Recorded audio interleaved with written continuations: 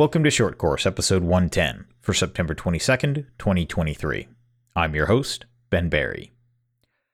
This is a week now out from the North Carolina section match, the Carolina Classic 2023, and as is tradition, I figured it'd be good to do a sort of wrap-up episode, talk about what went well, lessons learned, and so on.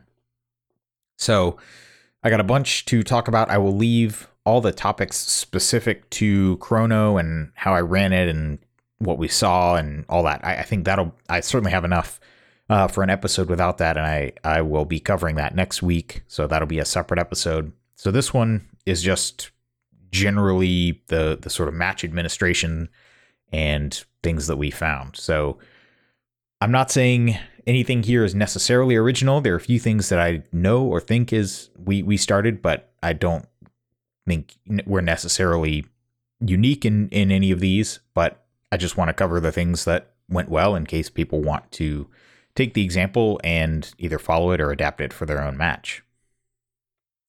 It is worth mentioning, so this is the 5th year that Stephanie has been section coordinator, so this is her 5th North Carolina section match that she has co-match directed, and this is the 3rd year that we have had a child. And so once again this year, Grandma came in clutch, and she was actually watching both kids this time. In fact, she was watching our 3-month-old. That was only the second time that she had him overnight, and the first time that she'd had him at her house overnight for 4 nights. And so that was pretty legit. So props to her, and we couldn't have done it without her. So there are always those invisible folks that aren't necessarily seen on the range who make being on the range possible. So much appreciation to her, and obviously we've communicated that directly, but I think it's worth mentioning. So the schedule for the North Carolina section, the way we've been running it, just because this is the way it was when we took it over in 2019, is to do setup day on Thursday, the staff shoot Friday, and then we do a Saturday AM flight, so 9 stages in the morning, so basically 8 to noon, 8 to 1, something like that. An afternoon flight, so 1 to 5, 1 to 6, depending on the scheduling in that particular year. And then a Sunday all day, typically starting around 10 a.m., going until about 3 in the afternoon. And the squads on Saturday are typically a little bit smaller to accommodate the tighter schedule, so something like 8 shooters, where the Sunday squads are slightly larger because you have a little bit more time and you want to get people through. So for me, when I had a chance, I actually have only ever shot this match as a competitor, I think twice, 2016 and 2017, when it wasn't so I worked it 2013 through 2015 when it was at Sir Walter, and then it was at Rowan 16 and 17. It was canceled due to the hurricane in 2018, which is how Steph ended up as section coordinator. And then all those years. So the 2 years that I did get to shoot it as just a regular competitor in 16 and 17, my preference was to shoot it on Sunday because I did like the little bit slower pace. You have a little bit more time between your stages. Just a personal preference thing. I know for some folks, being able to drive in Saturday morning, look at some stages, shoot in the afternoon, and drive home, there's a sort of unique value proposition to that, which I totally understand. But that's the general schedule. Setup day went very well. This is my personal biggest regret from last year was the fact that because we had some folks that couldn't stay for staff day, we ran a squad of shooters Thursday, a squad of staff folks Thursday. And that basically meant that the whole debugging phase of build day was cut short. So the stages were legal. They were fine, but they were, in my opinion, quite unpolished. In particular, not that anybody cares, but if you go back and look, stage 2 was the one that I had designed, and it turned out as much more of a memory stage than was originally designed. And there were certainly some things that we could have done to ameliorate that we were not able to. And then stage 9, which was designed by Jared Heinrich, a good friend of mine and fellow stage designer at Sir Walter. That one ended up getting set up both with something of a goofy start position that basically meant everybody was backing up into the RO, but also there was a more significant than it needed to be 180 issue with the way the ports were set up that, again, could have been addressed if we'd had a little bit more time. So that was sort of my main hesitation, my main regret. And this year, luckily, we had plenty of time to address that. I did not personally get to look at every single stage, but I know that the range master, Gary McConnell, he was looking at a number of them. Some other folks were looking at those, but there were, I think, about 5 of them that I was able to step on, including the stage that I designed, the one that Jared had designed, as well as a few others, and just look at them and sort of say, okay, how can we make this stage? Yes, it might follow the diagram, but on the ground, is this stage imperfect? Is there a way that we can make the shooting more interesting? Typically by just breaking up positions, making it so that there wasn't any one spot where you were shooting 10 rounds or so. And I think there only ended up being really one place in the match where the best stage plan, if you had a high cap gun, was to just shoot 12 rounds from one position. And if I'd gotten a chance to look at that one stage, perhaps we could have done something about it. But overall, that stage, even on that stage where you could shoot 12 from one position, I ended up, there was a fairly viable plan where you just shot 10 and then went to another position, and you could pick up the other target that the high cap guys could take from that first position. So I think the stages, in my personal opinion, I think they were better than last year. Last year's weren't terrible, but I think they were definitely there wasn't any stage that had that sort of memory stage component to it, which again, I really found myself kicking myself about. And just in general, I think personally, I think the stages were quite good. I think they were a good blend of all the different stage designers in the state. The only, if I had one complaint, is that they were all very straightforward. So not a ton of movers, no one-handed shooting, no low ports, no medium ports, nothing really no technical challenges like that. It was all very sort of straight up field course type shooting, which was fine. It could have, if there was one thing that could have been better, it would have been, hey, maybe we add a little, we take this port and we make it a medium or a low port or something like that.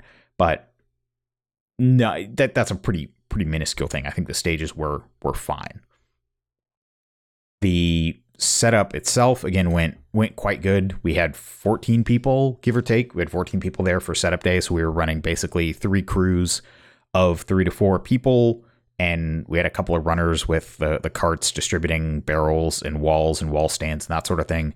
So that obviously made light work. Basically, we set up 9 stages, and so each crew only had to set up 30 stages or so. And I think we started around 8 or so, and the building was basically done around noon or 1 p.m. And from then on out, it was just range master debugging, and he was kind of debugging as things were being built. So if he could catch things early, he would. And then otherwise just sort of competitively looking and saying, okay, if we add a barrel stack here, then it turns one position into 1.5, that kind of thing. And so that, again, I couldn't be happier with how that went. For staff day, something that we did last year on Friday that we expanded a little bit more this year was the idea of having embedded ROs in the staff squads. And I think I've heard that other matches have done this, but it really did make things better for the folks shooting on staff day. So basically, depending on the squad you had, the squads that were more heavy on actual staff, where you had more CROs and ROs, they ended up having one person dedicated to just run the timer for every shooter all day.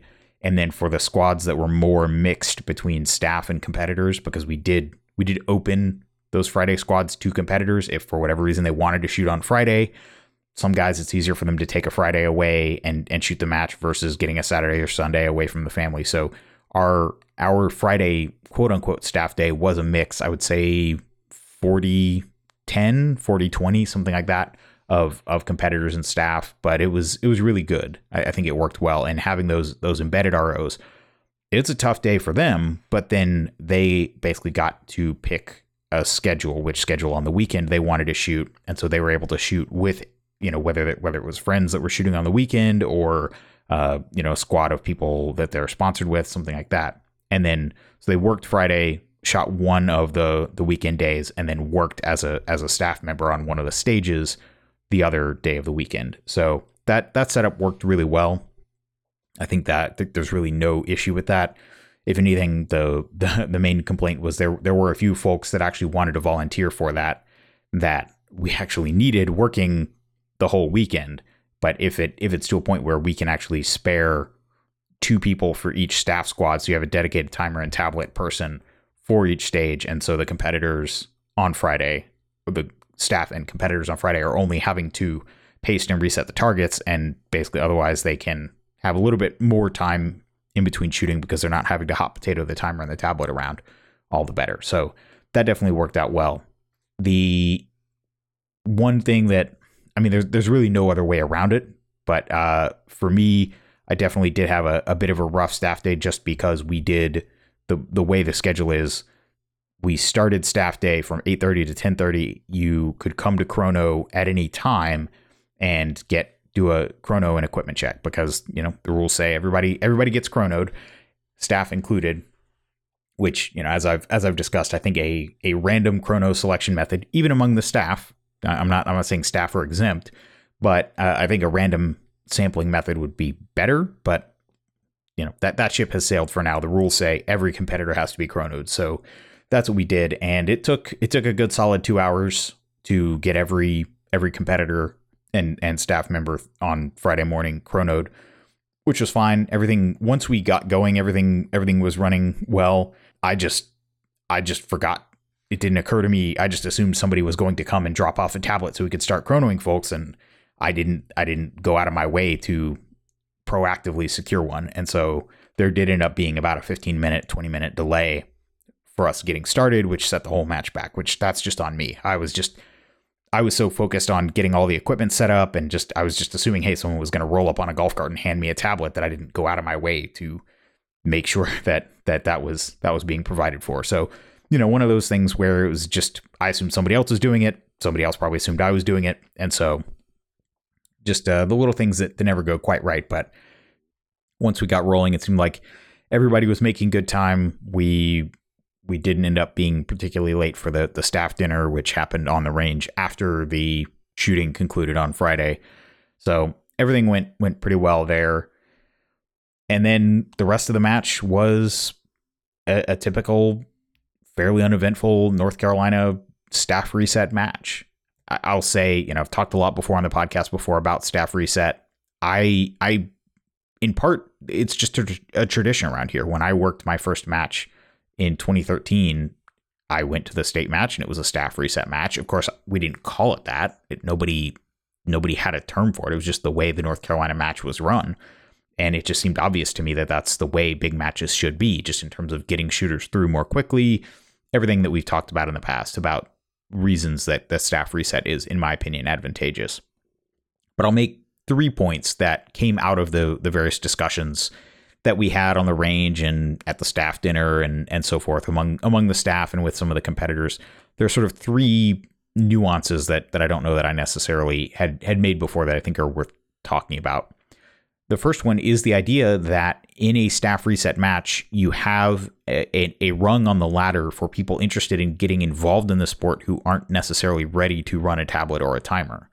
And basically, at a match where you have, say, 2 staff per stage, one guy running the tablet, one guy running the timer, maybe they flip-flop, but the expectation is that basically both of them are certified CROs or ROs. They know how to call all the various safety issues, and they're ideally they've both been through the class and they've had experience. That's a reasonable setup, but there is a gap there. And when I think back, like I was saying, to 2013, when I shot my first North Carolina section match, I volunteered to work it just because the range was half an hour from my house. I figured, why not? It was the first big match I'd shot, and I wasn't certified. I hadn't taken the RO class. I didn't know anything about running the timer, and in fact, I never did. Now, part of that was because I was, amusingly enough, on a stage where Paul Hendricks was the CRO, and he ended up holding the timer and never letting anyone else touch it for reasons that, if you know Paul Hendricks' name, will be somewhat obvious. But I just showed up and I got to shoot on staff day, which I thought was cool because I got to shoot with a bunch of other staff and they helped me understand things and I learned from them. And then I just worked the Saturday and Sunday, and I reset steel and pasted targets and got to talk to the other guys on staff. I got to talk to the competitors on the range. It was a great introduction to me as someone who hadn't taken an RO class yet, but it obviously lit the fire that I wanted to take that next step. And so I do think it's interesting that in a staff reset match, you have that tier for people who haven't yet either been able to get to an RO class, or for whatever reason, their life hasn't lined up with it. And we have one at least once a year here in North Carolina, but I know in some areas of the country, it's more sparse, or you have to drive a further distance. I know there are some candidates for office who've taken a flight to get their RO class to be eligible to serve on the board.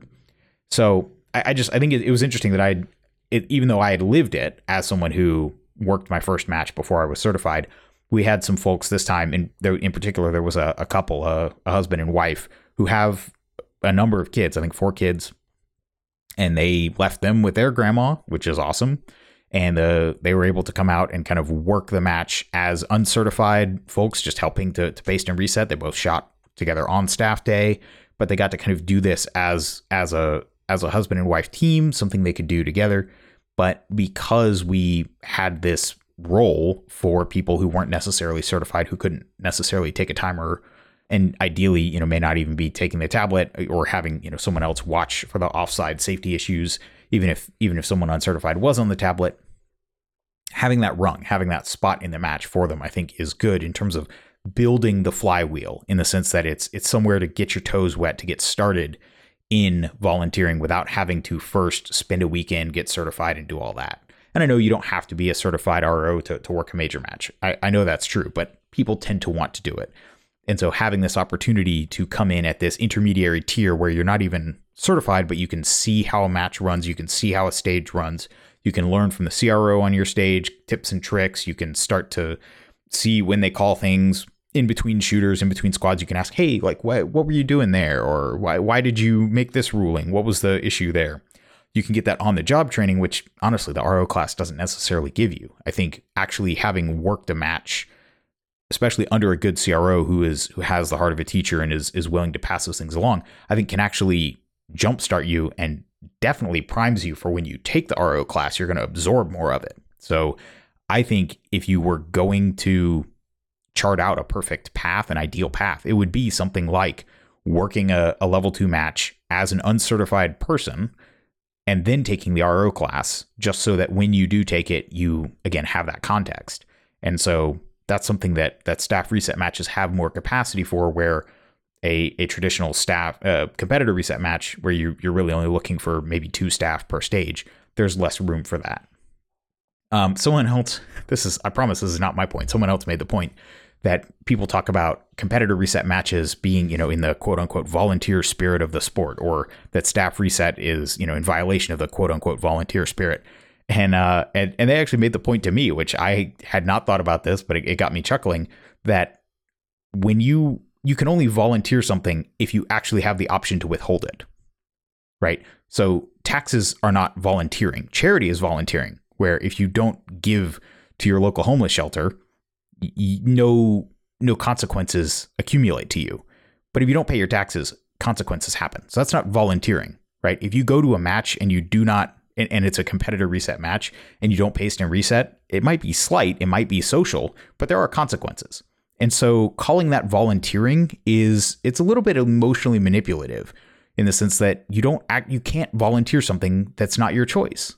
And I get it. When you sign up for a competitor reset match, you are signing a social contract that says, in addition to paying my match fee, I will help paste and reset. I'm not saying that that's unfair or immoral, but it's not volunteering. It is, you are just agreeing that not only are you going to pay your match fee, you will pay an additional price in labor to participate in the match. But don't call that volunteering. I just thought that was an interesting take that I had not heard before. And then the third thing that some people were commenting on that I definitely appreciate and think is worth pointing out is the fact that a staff reset match like this, in a lot of cases, can end up being a destination. It can be a get together where, if this is the one match a year where you and all your buddies can come together. Well, you actually get more time to hang out and be together on the range because you're not doing the pasting and resetting. You're not having to spend that time going up and down range. And so for the folks who want to make this a destination, not necessarily because they're trying to win their class or trying to win the match, but just it is a place to get together with people that maybe live 2 states away, but everybody can meet in the middle and shoot a match like this on the same schedule, something like that. There's a benefit there in the sense that it's more of a communal atmosphere versus, okay, I got to load my mags. Oh, let me get your phone. I got to video you. Okay, that guy's videoed. Let me go sit down. Let me, drink some water, eat some jerky. Okay, time to move on to the next stage. And you sort of don't, you're shooting the match with your buddies, but you don't actually have that downtime to really make it a bonding experience. And so again, it was something that was pointed out to me that I thought was kind of an interesting take that I hadn't really thought of before, that is another benefit of a staff reset match. A few other items that I wrote down. So once again, the prize table was done in order of registration. So when you checked in, you got to walk the prize table. And once again, it was split into sort of a high value, low value prize table. And the people who were selected for the high value prize table, which I think the cutoff was like $50 or $75. So, things like $100 Blue Bullets gift certificates versus, $50 or $25. The high dollar ones, it was just randomly selected. So when you checked in, I think, 1 out of 10, 2 out of 10, something like that, people ended up walking the high value prize table. Everybody else got to walk the low value one, but you still had this opportunity to walk the prize table and pick something that was useful to you. So you didn't have this issue where as someone who buys factory ammo, maybe you get a gift certificate for a bullet manufacturer, or as someone who has who shoots Glocks, you end up getting a holster for M&Ps or something like that. So the prize table was laid out and you could look over it and decide which prize was of most value to you. And that's something we've been doing for 5 years now, and I think it's been working. It is a lot of work in the sense of all the prizes have to be inventoried and then divvied up into roughly quarters. So a quarter was for the staff, and then a quarter for Saturday AM, quarter for Saturday PM, and then Sunday. Not exactly quarters, because I think Sunday was the biggest schedule, but roughly speaking, divided into 4 roughly equal or proportional parts. So I think that works well in terms of, especially as a match where you don't really control what the sponsors are going to send you, and it's really tough to give it all out to people that are actually going to use it, especially when it's stuff like left-handed holsters for particular guns. Gift certificates are always easier to give out because someone can always just turn that into cash from someone who can use the certificate, and in a lot of cases those are the ones that go first. But the fact that everybody had a roughly equal shot at picking something that was of value to them because the prize table was replenished between schedules, it seems to be the least bad way. It's certainly way better than just randomly assigning every prize to someone. And as I've mentioned before, one of the benefits is you end up looking at all the prizes and then picking one, but you still see, oh, wow, this person sponsored, that person sponsored. So you, as a sponsor, you get a lot more eyeballs on your prize versus something like a random draw where the only person who knows that you sponsor the match is the person who randomly draws the item. So I think it's a relatively good system. I'm open to better, but from what we've seen, it's been working, and I think it's something that'll continue. The other thing that we had done last year and continued this year was what Nathan Carter of Shooting Sports Innovations has called the diverging diamond numbering pattern for stages, where basically if you look at the stages all in a row, they're numbered, 1, 9, 2, 8, 3, 7. And then all the way at the end, you basically have 4, 5, and 6 all next to each other. The benefit of this is basically, since every time you're moving stages, you're skipping a bay, but basically halfway through your day, you get to the end of the row and you start doubling back. What it ends up saving us is having that long move all the way back from stage 9 back to 1, which historically we would solve by just having we'd have typically 2 people with golf carts just shuttle people from 9 back to 1. And that works, but this is the second year that we've done this numbering pattern, which is definitely dependent on having big clear number signs for your stages so people can see, okay, I'm going from 1 to 2, which actually means skipping 9, or going from 4 to 5, which actually means skipping 6, that kind of thing. So it's you really need the flags or some kind of clear way to label your stage numbers so that people can know when it's time to skip and where to go next. Other than that, once again, for the staff, so every year there's a stipend to the staff, so everybody gets a certain amount. I think it's something like $150, $100, something like that. And then everybody who's more than 50 miles away from the range gets an additional amount. I think it's 100, 150, something like that. So I think it's the people who drove in from out of town got a check for $275 per person, which obviously if you're able to split a hotel room with another RO, that basically covers your gas and your hotel, so you're not out of pocket to be staying at the match. But then on top of that, every year we try and do some kind of unique and useful staff gift. In the past, it's been a zippered Shooter's Connection gun case that was monogrammed with the logo and the year and the fact that it was staff, and we still see a fair number of those around.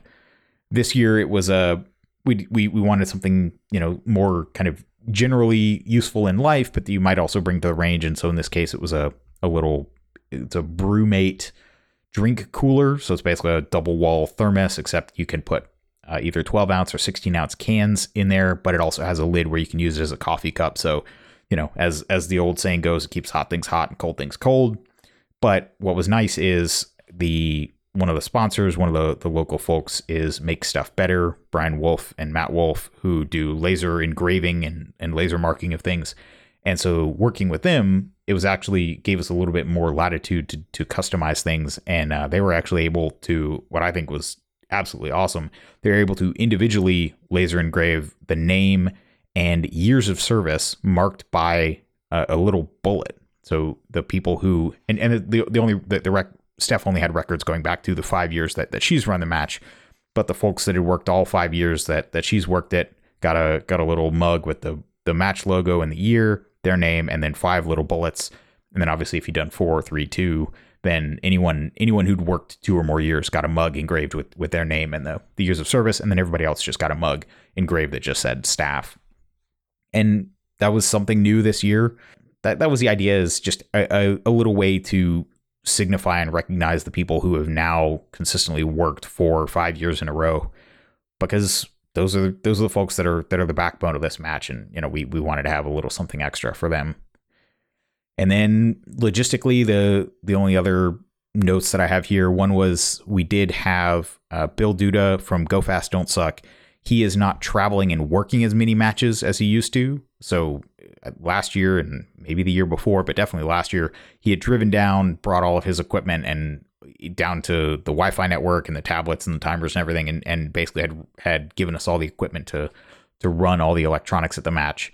His thing now is that he's got a Pelican case that he'll ship you with the timers, the batteries, and the tablets. And the timers are a bunch of AMG Commander timers that sync to the tablets, and they're all numbered, so they're already paired and all that. That setup was awesome. I know people always like having the splits in Practice Score Competitor for looking at things. And in fact, I know there was at least one shooter who, even after he had hit approve, saw on Practice Score Competitor that there was an anomalously high time. It was like 5 or 6 seconds or whatever after his last shot, and he went to the RM and said, "Hey, I don't think this is right." And the RM was like, "Yep, that's good. As long as you agree and the RO agrees, we can amend it." I believe that's what I heard. I wasn't there for it, but it's one of those times where having that extra little bit of detail can actually get to a correct score without, say, requiring a reshoot. So thanks to Bill for sending those. And he actually did end up showing up and shooting the match as well, but I think that was sort of a last minute thing. And I think he was able to just take all the equipment home with him, save himself a shipping label. That's my understanding. But it was good to see him. But it was also nice to have that equipment for the earlier days of the match before he got there. So that worked out well. If you're looking to run a major match, definitely reach out to Bill, see if you can borrow that setup, because it's all packaged in a neat Pelican case, just comes right to you. And especially if you don't have the commander timers or a Bluetooth timer that counts the shots, I think that's a real value add if you can have it for the competitors that are interested in that kind of thing. And then the last thing I have here is just that we did actually end up getting a fair bit of rain on Sunday, which mostly was uneventful. This is one of those places where I think Staff Reset really does shine. When you have staff, they can just you just get wet and you stay wet. You're not worried about keeping your gear dry and all that. You're out in it. You put on your rain jacket, you put on your rain boots, whatever it is. But then if your socks start to get soaked or whatever, you're not really worried about it the same way as if you're trying to stay dry and avoid pasting unnecessarily. As a staff squad, you can still keep resetting your stage. We were having to deal with the bags for a few windows when the rain was falling. Thankfully, Gary McConnell had brought some waterproof targets and waterproof pasters that we could use on the movers, which worked on the movers that didn't have any kind of hardcover, which one of them did. The bobber had a significant amount of hardcover painted on it, which that's, people ask, oh, why don't you just pay for the waterproof targets and use them? And that's really the main downside is the fact that they're basically impossible to paint. I've heard different people having different solutions. The best one I've heard is you just get wide, either black painter's tape or duct tape or something. Yeah, I guess painter's tape probably wouldn't hold up in the rain. So you'd probably need something waterproof like duct tape or Gorilla Tape. And you just have to basically put strips of that anywhere that you want hardcover. And potentially you can just cut the rest of the target off past the non-scoring hardcover border if whatever the hardcover arrangement leaves you with enough to, as long as it leaves you with enough to staple the target up. But that's the main downside of the waterproof targets is you can't really paint them. And so if you're using painted hardcover, you have limits there. And again, there are all kinds of solutions around that, but we were just not really set up for that. So it's definitely something that we're looking into for next year. If for no other reason, then almost by definition, having that will mean we won't get rain for another 5 years or whatever. But that was the main issue. As far as I know, though, in terms of traction or footing, the only issue, and there was, some competitive equity issues. There was a balance beam that, it wasn't huge. I think it was 2x8 maybe. So it was a pretty wide beam. You could get your whole foot on it. You weren't really having to balance per se. But if it was easy you had to get sort of sure footing on it. And so when it got wet, it was just uncoated wood. And so there definitely was some slip sliding on that on Sunday. And that, something to look at in the future, maybe add some grip tape or something like that. But it definitely was a learning experience in that sense. But other than that, it seemed like everybody dealt with the rain relatively well and things kept moving. And even with, I think it was 3 periods of rain and periods of putting the bags on and then taking them back off, we ended up finishing right on schedule, getting to start teardown. Teardown went great. Everybody, all the staff were able to get everything pulled up to the mouth of the bay, and then we drove around with trucks and picked up all the barrels and walls and put them away, and folks were able to grab their checks and hit the road and hopefully be home before, depending on how far you had to drive, but before 7, 8, 9 p.m. So another great match.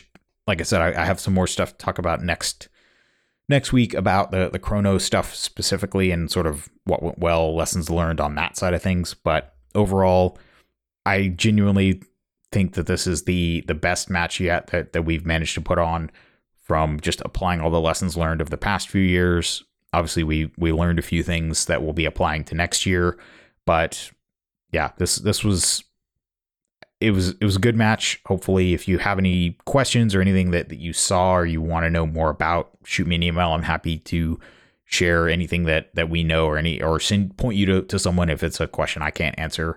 But yeah, really happy. Everything, it was a ton of work, as it always is, most of it by people, not me. Yeah, I'm not trying to say, thank me for my service here, but it was definitely something that was not easy, but it was definitely worthwhile. I think everybody involved felt a real sense of satisfaction, and the response online has been really positive so far. So hopefully that's a good sign. And hopefully next year, so this was actually the first year out of the 5 that the whole match has sold out, which I think part of that, probably the biggest thing is just ammo prices have come back. So all the factory ammo shooters can afford to just buy factory ammo and come shoot it. And so that really helped. But, I would like to think it's also the word is getting out that this is a quality match and people are coming from further away. I know we had one guy come from Texas, one guy coming from Kentucky that I'm aware of. And so, we're definitely pulling people from more than just a one state radius around.